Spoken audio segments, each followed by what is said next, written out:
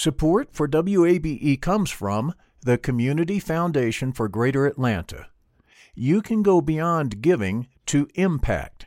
Learn more at cfgreateratlanta.org.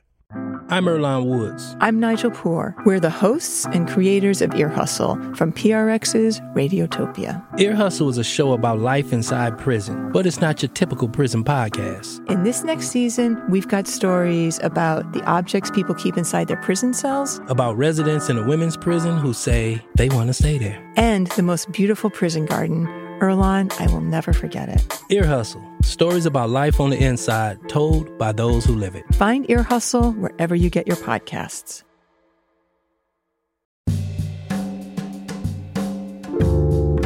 From WABE in Atlanta, welcome to this Wednesday edition of Closer Look. I'm Rose Scott. Coming up in just a moment, reflections on 2020, the pandemic, politics, and calls for racial justice. Dr. Bernice King offers insight and why her father, Martin Luther King Jr.'s principles of nonviolence remain relevant to this day. That's the way I look at everything. What is my ultimate goal? Is my ultimate goal just to feel better, to get off an emotional high and feel like, yeah, I got them back? Or is my goal really to bring about change and create the beloved community? And for me, that's what it is. And so I have to think about what is the manner to get there. That conversation coming up in just a moment. But first, this. Concerns about an increase from new cases to hospitalizations is now prompting Governor Brian Kemp to issue a cautionary message to Georgians. Over the last 30 days, the highest percentage of new cases has come from individuals that are between 18 and 29 years of age. And while death in this category are thankfully very low, these individuals can bring the virus home with them during the holidays to their parents, grandparents, and others who are more vulnerable. That is why, with New Year's Eve this Thursday, limit your gatherings to small groups of people within the same household. Consider gathering virtually to watch the ball drop. Consider the risk of including elderly loved ones or those more susceptible to the virus, and implement the best practices of public health guidance outlined in our orders into your plans. Which leads to this. At the time of this broadcast, 552,712 COVID-19 cases have now been confirmed here in Georgia. 41,403 have been hospitalized, and of those, 7,322 considered ICU admissions. And since the state began recording these numbers in March, 9,759 Georgians have died due to the virus. As always, this is according to the Georgia Department of Public Health. This is Closer Look.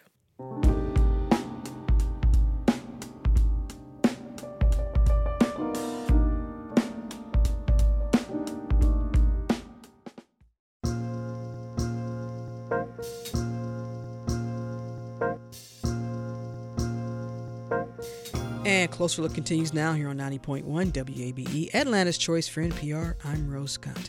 Now, depending on what county you live in, early in-person voting ends tomorrow. But please check with your local elections folks or just head to the Secretary of State's website to find out, because you don't want to show up and then the polls are closed. And of course, the final day of voting, will be January 5th, which is next Tuesday. Now, these two Senate races are high stakes and will determine who controls the U.S. Senate. We've been saying it a lot, right? And as a result, turnout is key. Well, joining me now as this final week of early in-person voting comes to a close to update us on all of this, as he's been doing all this year, is WABE reporter Emil Moffitt. Emil, thanks for taking the time. Boy, if anyone is going to be glad when January 5th is over, it's going to be you, right? Hey, Rose, yeah, looking forward to the end of elections for at least a little while. Well, we still have an election special on next Tuesday night, so you can't, take a break until then. I'll be there. Well, let's begin with what they say is key, which is turnout for both parties here in these runoff races. So far, is there any indication if more of an advantage for the Democrats in early in-person voting? Or what do you know about who's voted so far?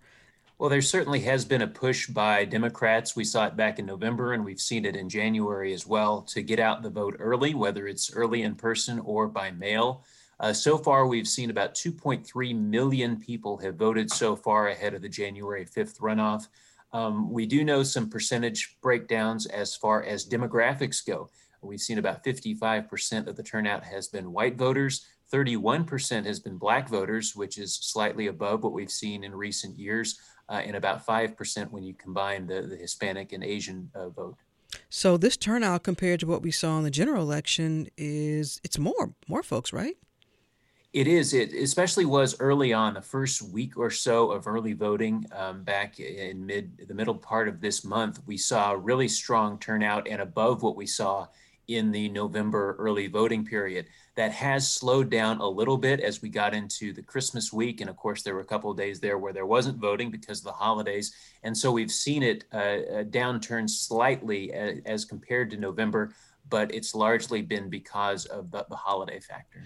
Now, we also understand that there's been a slight increase in terms of voters 18 to 29. For those 18-year-olds, this is for some of them the first time voting. So much has been paid to the younger and millennial voters, getting them to turn out. Is that continuing? It is, and we've seen that the percentage of younger voters, if you want to classify younger voters as those under the age of 50, we've seen that percentage go up even in the last week or so. And as you mentioned, some of those people who have turned 18 since the general election, they are voting for the first time and may not have had the chance because of their age to vote in the general election, but now have a chance to make a difference in the runoff. So we are seeing that become a little bit of a factor, and you never know, as close as these races are likely to be, that could make a difference. Well, and speaking of making a difference, the Georgia Secretary of State's office did come under fire after some counties closed their early sites, which were actually open back in November. Has all that been cleared up? What do we know about these counties? The Secretary of State's office will always say that it is up to counties to determine the early voting sites and the times and how many are open. But we have seen some areas, especially in Cobb County and in Hall County, where not as many polling sites were open for the early voting period as we saw in November. And voting rights groups have pointed out that they are sometimes in areas, a lot of times in areas with large populations of minority voters. And counties have said that they did this based on projected turnout for runoffs, as well as some staffing consideration. We had the long drawn out process in the November election where these counties just put in tons of hours with all the recounts and whatnot. And so there was some staffing issues, especially with the holidays. People didn't necessarily have that time to devote as they did in November. Cobb County did add 2 early voting sites for the final week of early voting. Hall County has not, but there has been a push to try and get some of these early voting sites reopened from what they were in November. Now, Emil, for some folks who still have their absentee ballot and they haven't mailed it yet, is a recommendation that they go ahead and place it in one of those drop boxes, or should they still try to go ahead and send it through the mail the old-fashioned way? The best recommendation that's been given by counties right now at this point is to, if you have the means to go buy an absentee ballot drop box, put it in there, because then you know that you're not going to have to deal with the mail delays. And we certainly saw that over the holidays a lot with mail being delayed and just an overwhelming amount of mail.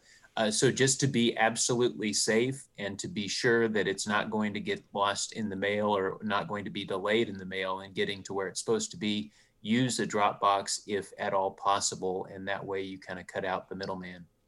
And Emil, in Georgia, now the ballots have to be received by the county on election day, which will be January 5th, in order to count, correct? That's right. 7 o'clock on election night is when the drop boxes are locked and they're emptied for the final time. So you want to make sure that your absentee ballot is back to your county by 7 p.m. on election night. Well, Emil, this is part of the conversation where we talk about Fulton County. Our Fulton County section. Right. What are you hearing in terms of having enough folks to work in the polling locations on Tuesday? There's always some concerns. What are you hearing as it relates to Fulton County? They get called out a lot. They do, and there was some concerns not only because of the holiday and because of the long drawn out process in November, but also because of some of the security concerns that we heard about of poll workers being under increased scrutiny, of some receiving threats, even in Fulton County.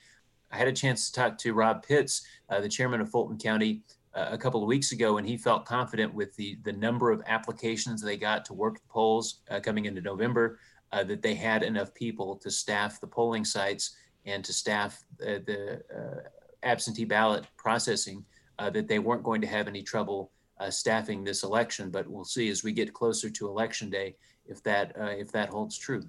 Well, speaking of Election Day, actually the day before, a pretty big visitor is going to come to Georgia. President Donald Trump has made it very clear that he would be here on January 4th up in northwest part of Georgia to give Senators Kelly Loeffler and David Perdue a little bit of a push, huh?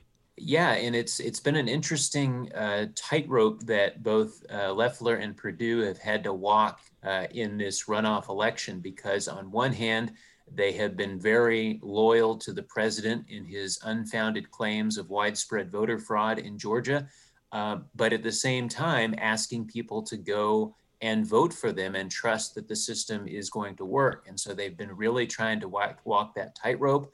We've also seen a lot of fallout with regards to the stimulus checks that Perdue and Loeffler were touting that they had gotten those $600 checks. And then all of a sudden, President Trump was saying, no, it should be $2,000. $600 is a terrible deal. And now you're having to see both Loeffler and Perdue backtrack a bit on that. So he certainly put them in a tough position in a number of regards in this runoff, but he's going to try to come and smooth things over the night before the election.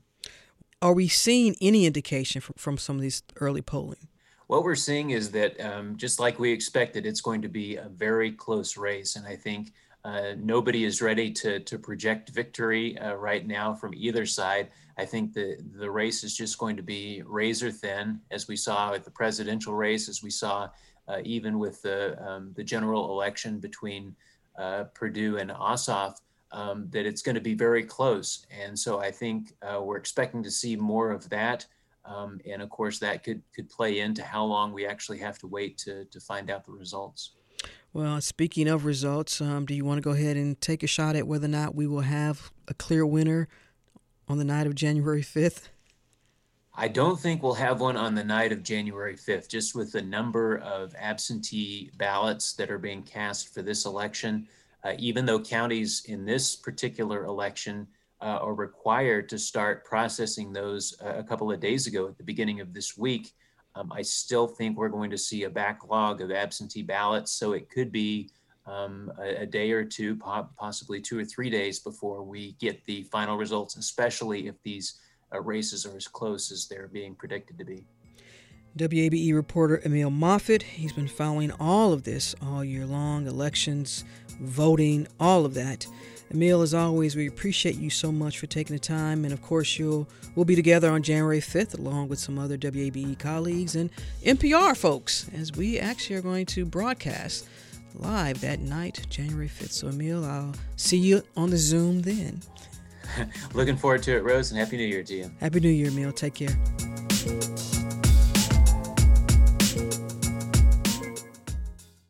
Support for WABE comes from the Community Foundation for Greater Atlanta. If you love Atlanta, you can invest in the big picture.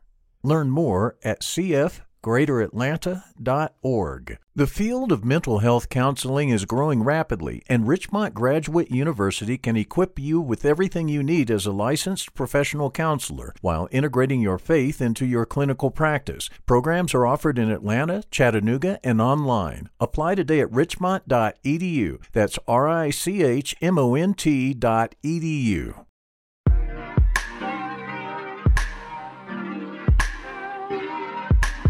And Closer Look continues now here on 90.1 WABE. This is Atlanta's Choice for NPR. As always, I'm Rose Scott.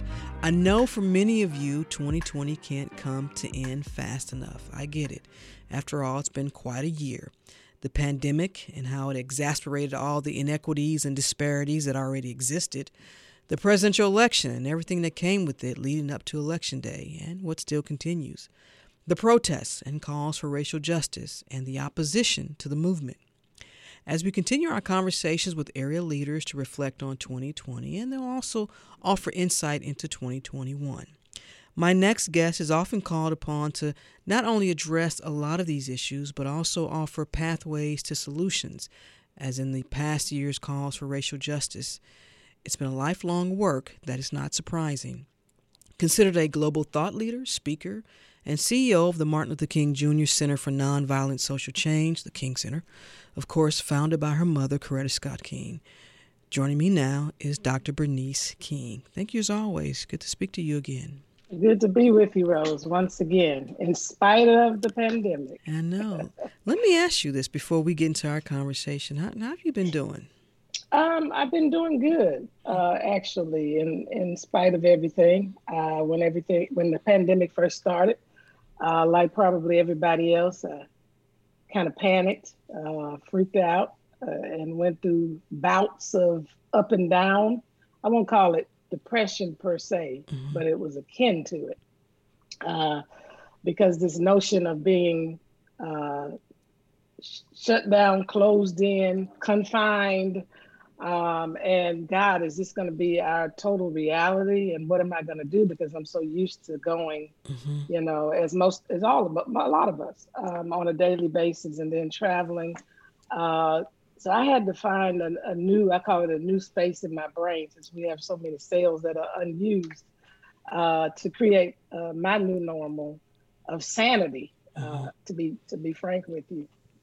And of course, as I was asked to join the community outreach subcommittee of the governor's COVID task force, that began to help with channeling some of my energy as we began at the King Center to envision a new normal and how we move forward into this whole virtual world. That began to help. And, everything else that unfolded, the unfortunate things that unfolded with Ahmaud Arbery, Breonna Taylor, and George Floyd, and so many others, it helped to really stabilize and focus my energy. And so been doing well, and just making sure I keep my mask on when I'm out and about, and building up my immune system. So I really focus a lot on health and wellness just in general, and so no different in this pandemic, and doing the things that are necessary in consultation with my doctor. I have a very special doctor, and I thank God for her. So, yeah. I want to focus on the police killing of George Floyd. You've seen the video, I take it. Yes. When you saw it the first time. Yeah. Can you take me through your emotions? One thing that has helped me with being able to respond to things like that is realizing that we have to be able to discipline our emotions in a way that they're not destructive, self-destructive, or outwardly destructive.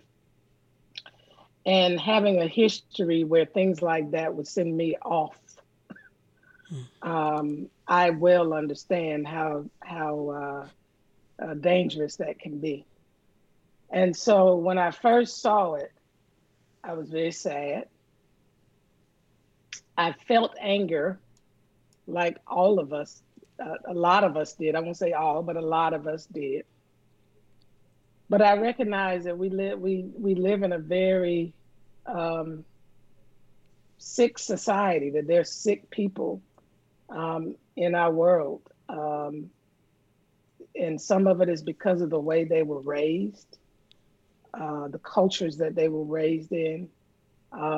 Some of it is because we have failed to put proper policies in place that would at least put people on notice that this is behavior that is not to be tolerated, even when you have a badge. And so after I went through my sadness and my anger, being grounded in nonviolence and in my Christian faith, I recognize that I have to channel that in a manner that can be helpful with other people and their emotions. And also, how do we really begin the process of addressing police reform and systemic racism ultimately? Because what feeds into all of this really is just white supremacy. And it's throughout all of our systems. And we're at a point now that we must, and I believe we will address it. It will not be a short journey. It's going to be a marathon that's going to require vigorous, diligent, determined, zealous action on our part, and thinking on our part, because it's not as easy as, just put this in place and just put this in place. We're dealing with the minds and the hearts of people that have to be transformed at the same time that we are putting policies and legislation in place. So that's where I was. I mean, I didn't fly off the handle like I would have historically and lost it. What I found a lot of times is when that happened to me historically, the targets are the people closest to you. Yeah. And that's why I realized you have to learn how to channel that kind of stuff, because you hurt people closer to you than the people that triggered all of this. That's usually how it happens. In fact, you even took to social media and you stated, because as you know, with some of the protests that for whatever reason took a violent and destructive turn, I wrote it down here. Nonviolence is not weak or passive. Nonviolence is active and aggressive. It is strategic with an ultimate goal. It seeks true peace, which equals justice. Even if you disagree with it as a method for social change, I still hear you and love you. You are an answer and a solution. If you want to calm the young folks, and I don't want to put it all on the younger folks who were obviously upset, and you made this plea, particularly here in Atlanta, which you, of all people, know its history. Did you receive any pushback from others saying, why that pathway? These folks are hurting. They're tired of seeing black and brown people die at the hands of police officers. Did you get that pushback at all, that feedback from others?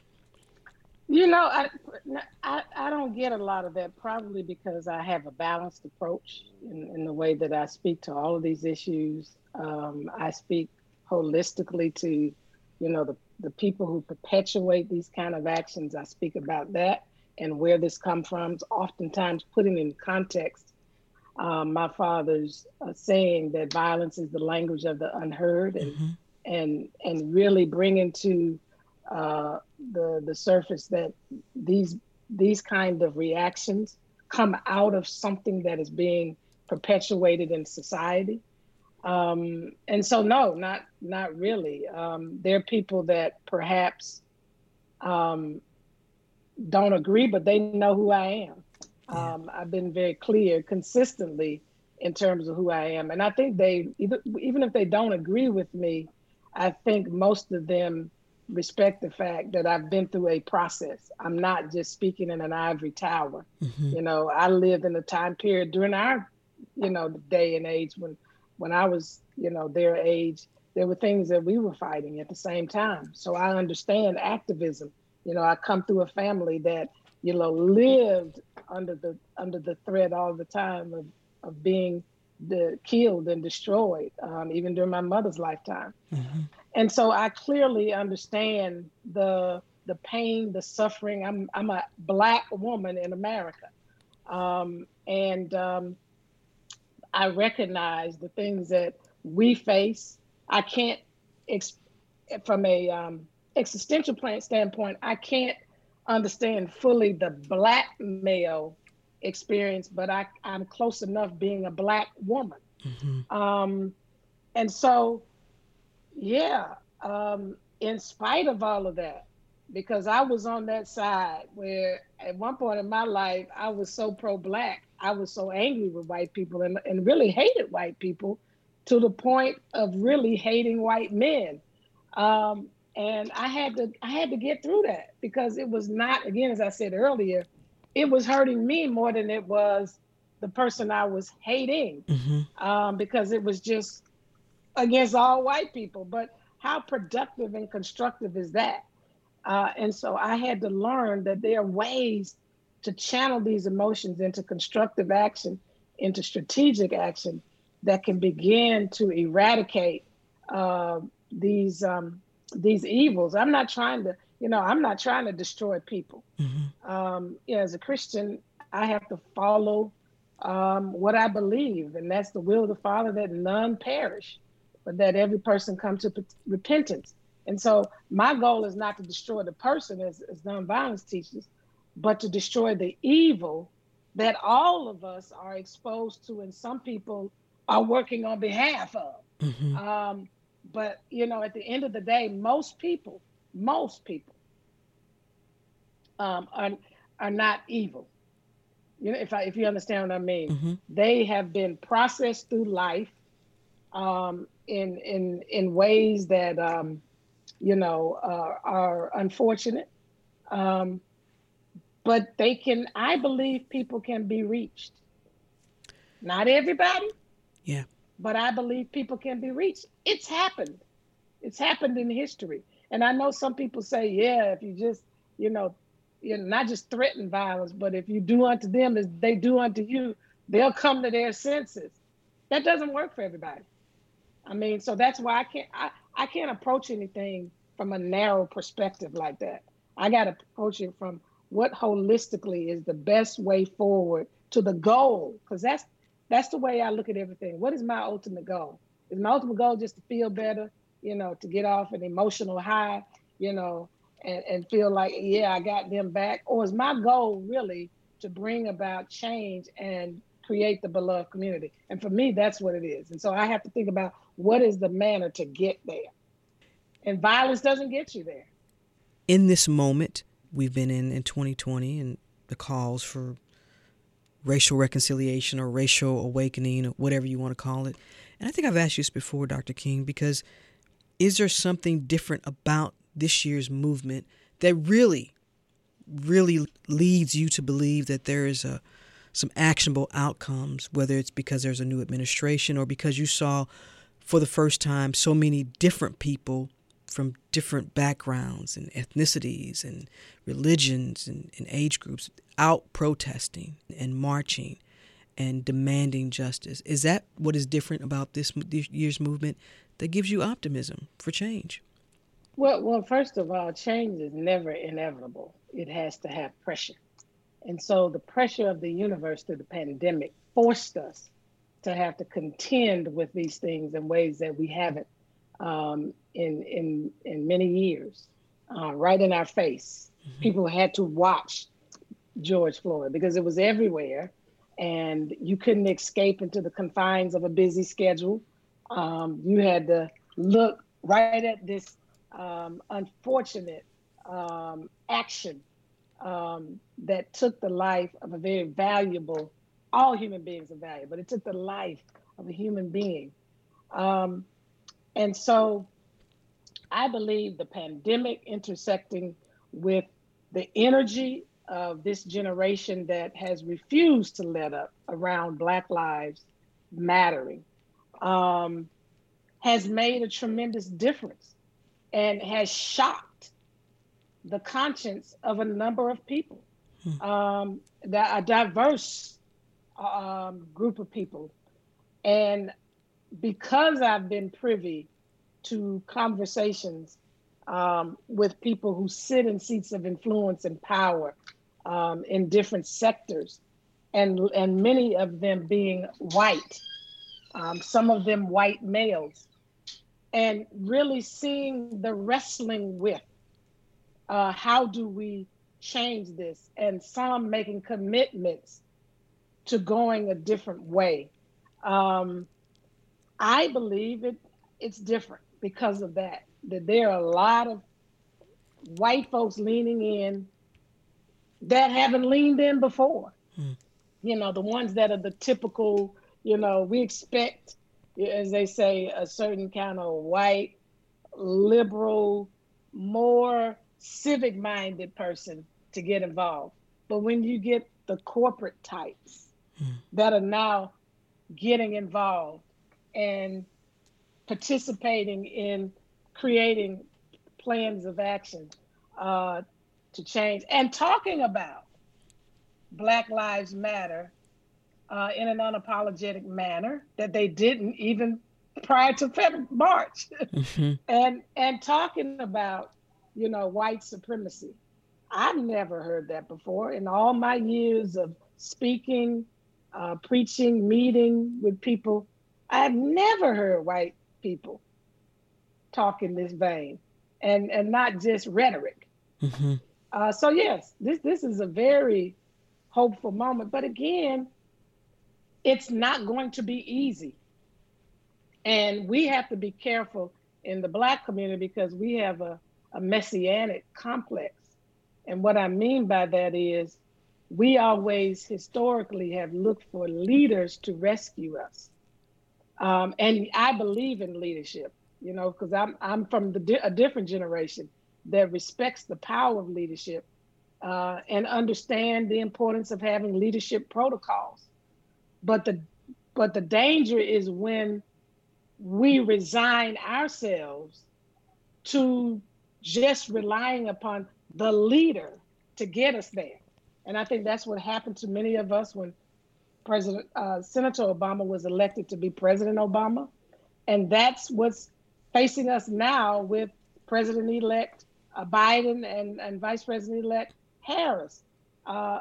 The temptation to settle in and say, okay, we got our person and everything's going to be all right now, and kind of go back into our little silos. That's what I'm concerned about. So then what is the pathway to make sure that the Black community doesn't just settle and fall back into that familiar role of just, we have the leadership now and not hold anybody accountable?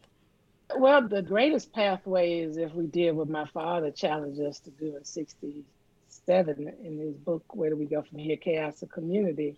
He talked about the nettlesome task, which means it's irksome. It's not easy. It's going to require a lot of effort and energy. But he said the nettlesome task is to organize our strength into compelling power. Right now, there are many efforts, there are many organizations, there are many people that have been working for police reform. There have been many people working around the issue of racial and economic equity.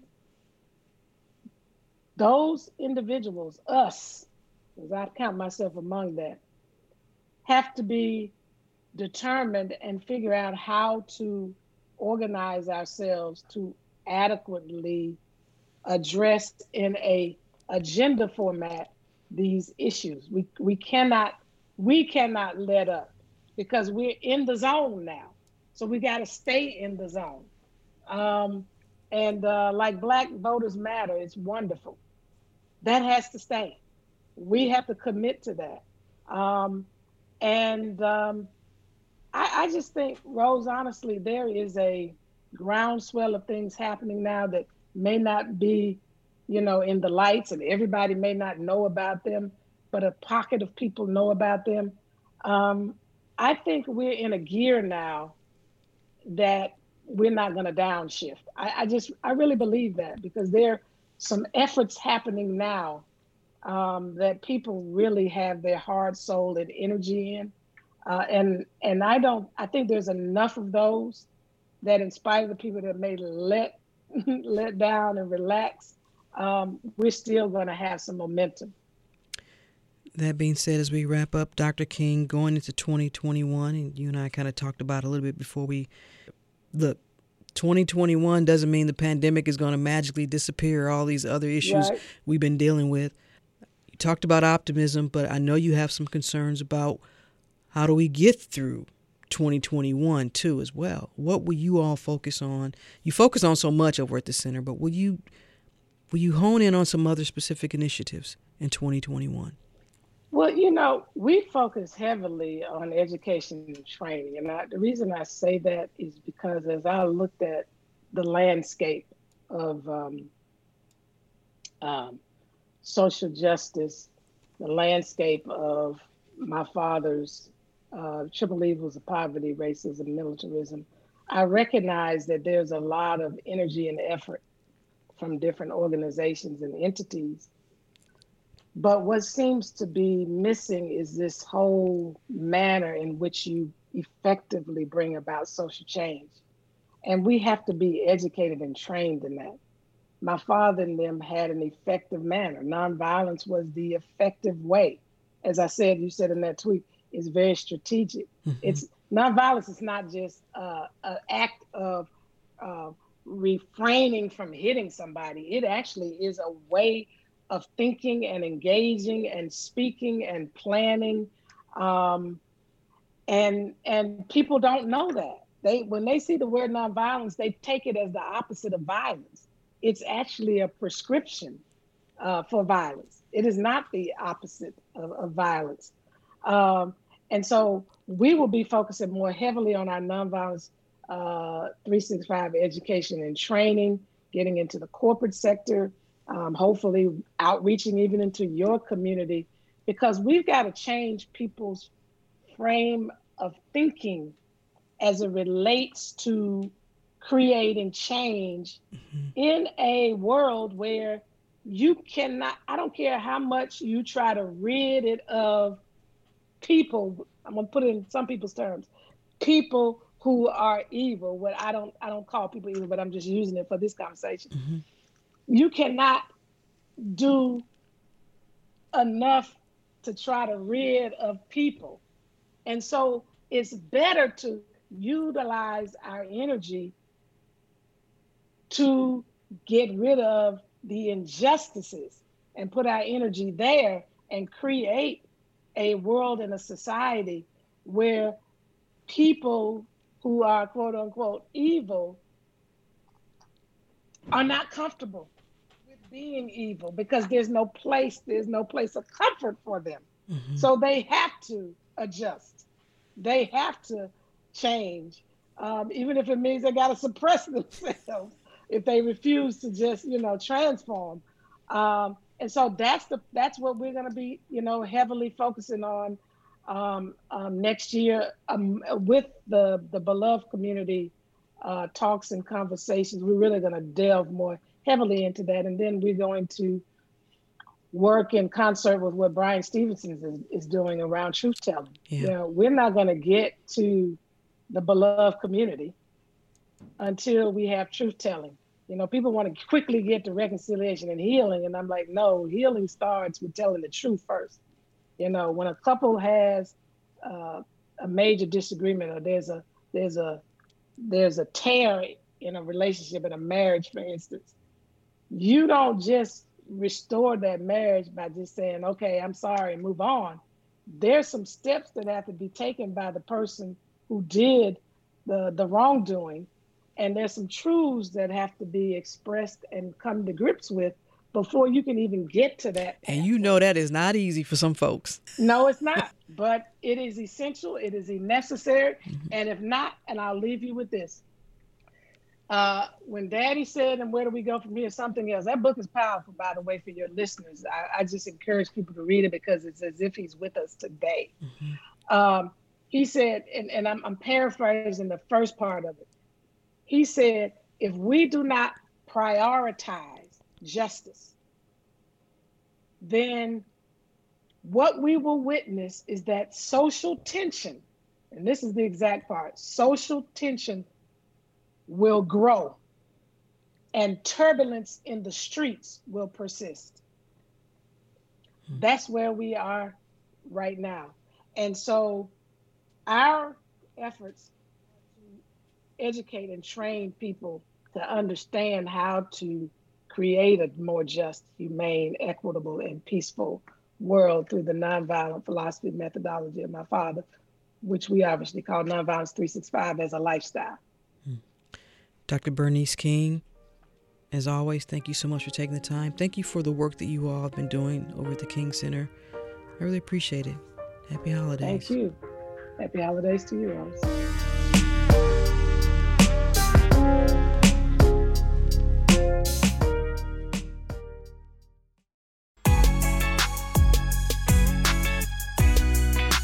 And Closer Look continues now here on 90.1 WABE. This is Atlanta's Choice for NPR. As always, I'm Rose Scott. Yes, you've heard me say it a lot. It's been an extraordinary year. Alongside colleagues in the WABE newsroom, we've probably worked harder than ever to bring you the news and information during this time. And I know 95% of our coverage was pandemic-related, but rightfully so.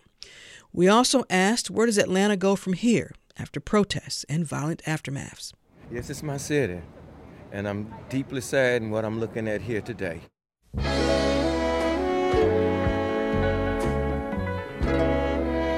I saw this city take off when I was 18 years old in the 70s, when it began to really grow and prosper to where it is now. This is a major setback for Atlanta right here. We people who are darker than blue. And all this can be rebuilt, but it's tarnished. And let what others say come true. We're just good. There is something different about this moment. A boy's grown. I think a lot of our white brothers and sisters are starting to look in the mirror and ask themselves, like, okay, maybe I am a part of the problem. Maybe my silence is a part of the problem. Atlanta has always been a strong city. We're different than other cities, you know? From here, exactly what you see today, we're already rebuilding our city. We're already taking care of each other, you know? Atlanta is a strong city, and I think from here we can just promote change. You're just the surface of our dark, deep well. If your mind could really see, you know your color the same as me. For decades, longer than I've been alive, we've seen people unjustly killed, unjustly jailed or oppressed, and it's finally come to a head. So the conversations that I had with my son late last night while we were watching this, and he was like, Dad, why are they destroying my city? And I paused for a moment and I said, son, people are angry, people are hurt, and they are acting out, but that's not the way to do it.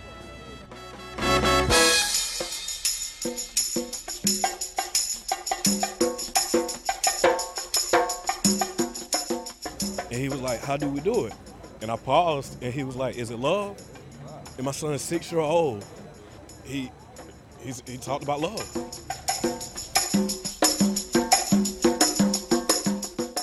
Paid tribute to civil rights legends, Congressman John Lewis, Reverend Joseph Lowry, and Reverend C.T. Vivian. I think they both would probably want to be remembered as people who had to suffer from pain inflicted on them, but they never, ever retaliated. Reverend Vivian said when the sheriff hit him, he said hit him so hard across the bridge of his nose it knocked his teeth out and everything, and it hurt. But he said, I'm not here to nursemaid my condition. I'm here to make change. John Lewis said the beatings hurt, yes. And he talks about how many times he was arrested, how many times he was beaten. He said, but I got up and I continued. I was looking for victory. I wanted to win this awful war of hatred and bigotry. And I was willing to suffer to get it. And it paid off, because now we're praising him for that great work.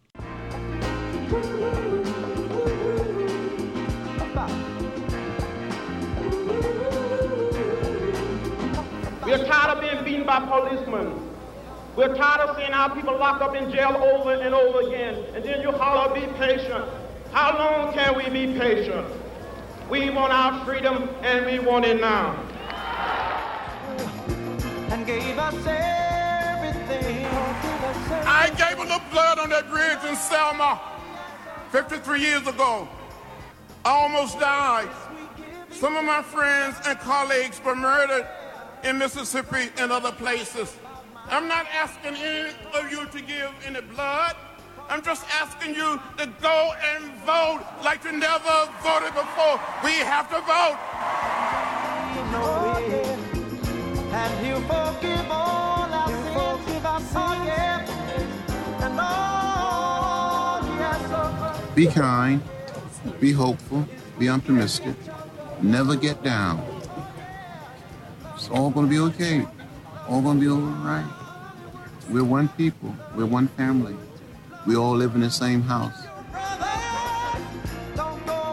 My philosophy is very simple. When you see something that is not right, not fair, not just, say something, do something. Get in trouble, good trouble, necessary trouble.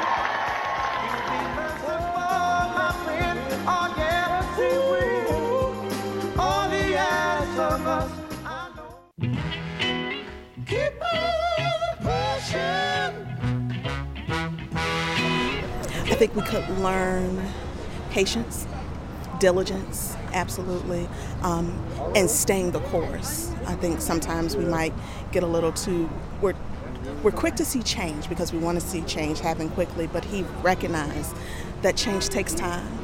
And I think that's something that we really need to learn from him, that change absolutely takes time. It took time for us to get here, and it's going to take time for it to change. I've got my strength, and it don't make sense not to keep on pushing. I tell you, he was an amazing individual. Just the fight that he had, and like being diagnosed with pancreatic cancer and still being able to just support all the causes that are out there, even though he had that fight himself. It's tough, and we need more people like him. I know I can make it with just a little bit of soul. Growing up in Atlanta, and then in the last few years of a lot of political upheaval, I've just known him as one of the constants in the fight for justice. We need 1 million of him on this earth, and I'm just so sad that he is gone. What's that I see? One day, when the glory comes, it will be ours, it will be ours. Oh, one day, when the war is won, we will be sure, we will be sure. Oh, glory. We join in prayer for a nation that, strangely enough, continues to seek to deny rights and restrict freedom in the right to vote. We come today, 50 years later. It's even stranger that there are men and forces who still seek to restrict our vote and deny our full participation. Well, we come here to Washington to say we ain't going back. We ain't going back. We've come too far, marched too long, prayed too hard, wept too bitterly, bled too profusely, and died too young to let anybody turn back the clock on our journey to justice.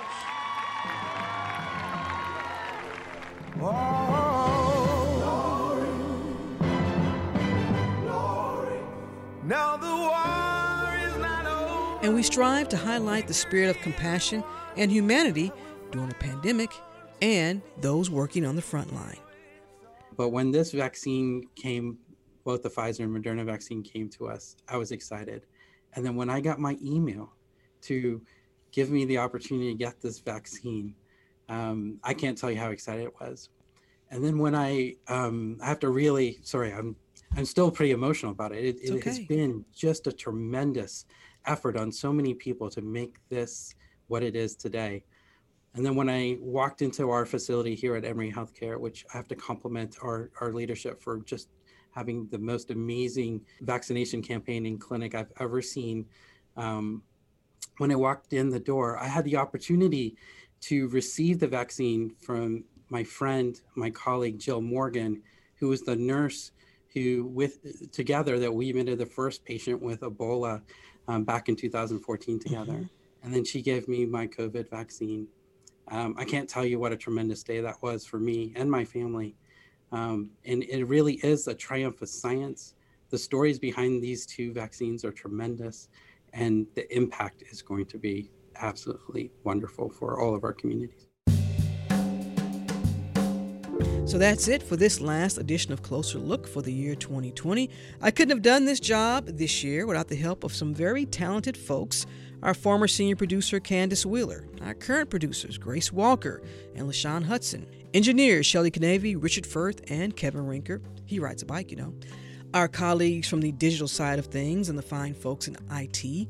Also, our buddies over in City Lights, led by Lois Reitzes, the WABE newsroom, and always a big thanks to Emil Moffitt for keeping Closer Look listeners up to date with elections and voting news, as well as Sam Whitehead's continuous coronavirus reporting.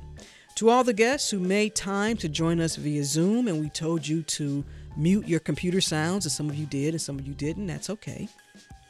And to you, the listener, we say thank you. Stay tuned to 90.1 WABE, Atlanta's Choice for NPR. I'm Rose Scott. Happy New Year. Hi, it's Terry Gross, the host of Fresh Air. We bring you in-depth, long-form interviews with actors, directors, musicians, authors, journalists, and more. Listen to our Peabody Award-winning Fresh Air podcast from WHYY and NPR. The Gold Dome Scramble podcast is now plugged in, a WABE Politics podcast. New name, same on-the-ground reporting from us, WABE Politics reporters Sam Gringlass and Raul Bally. We'll cover local, state, and national politics as we talk to politicians and voters to break down each week's biggest headlines. New episodes drop on Fridays. Listen and subscribe at WABE.org or your favorite podcast platform. WABE.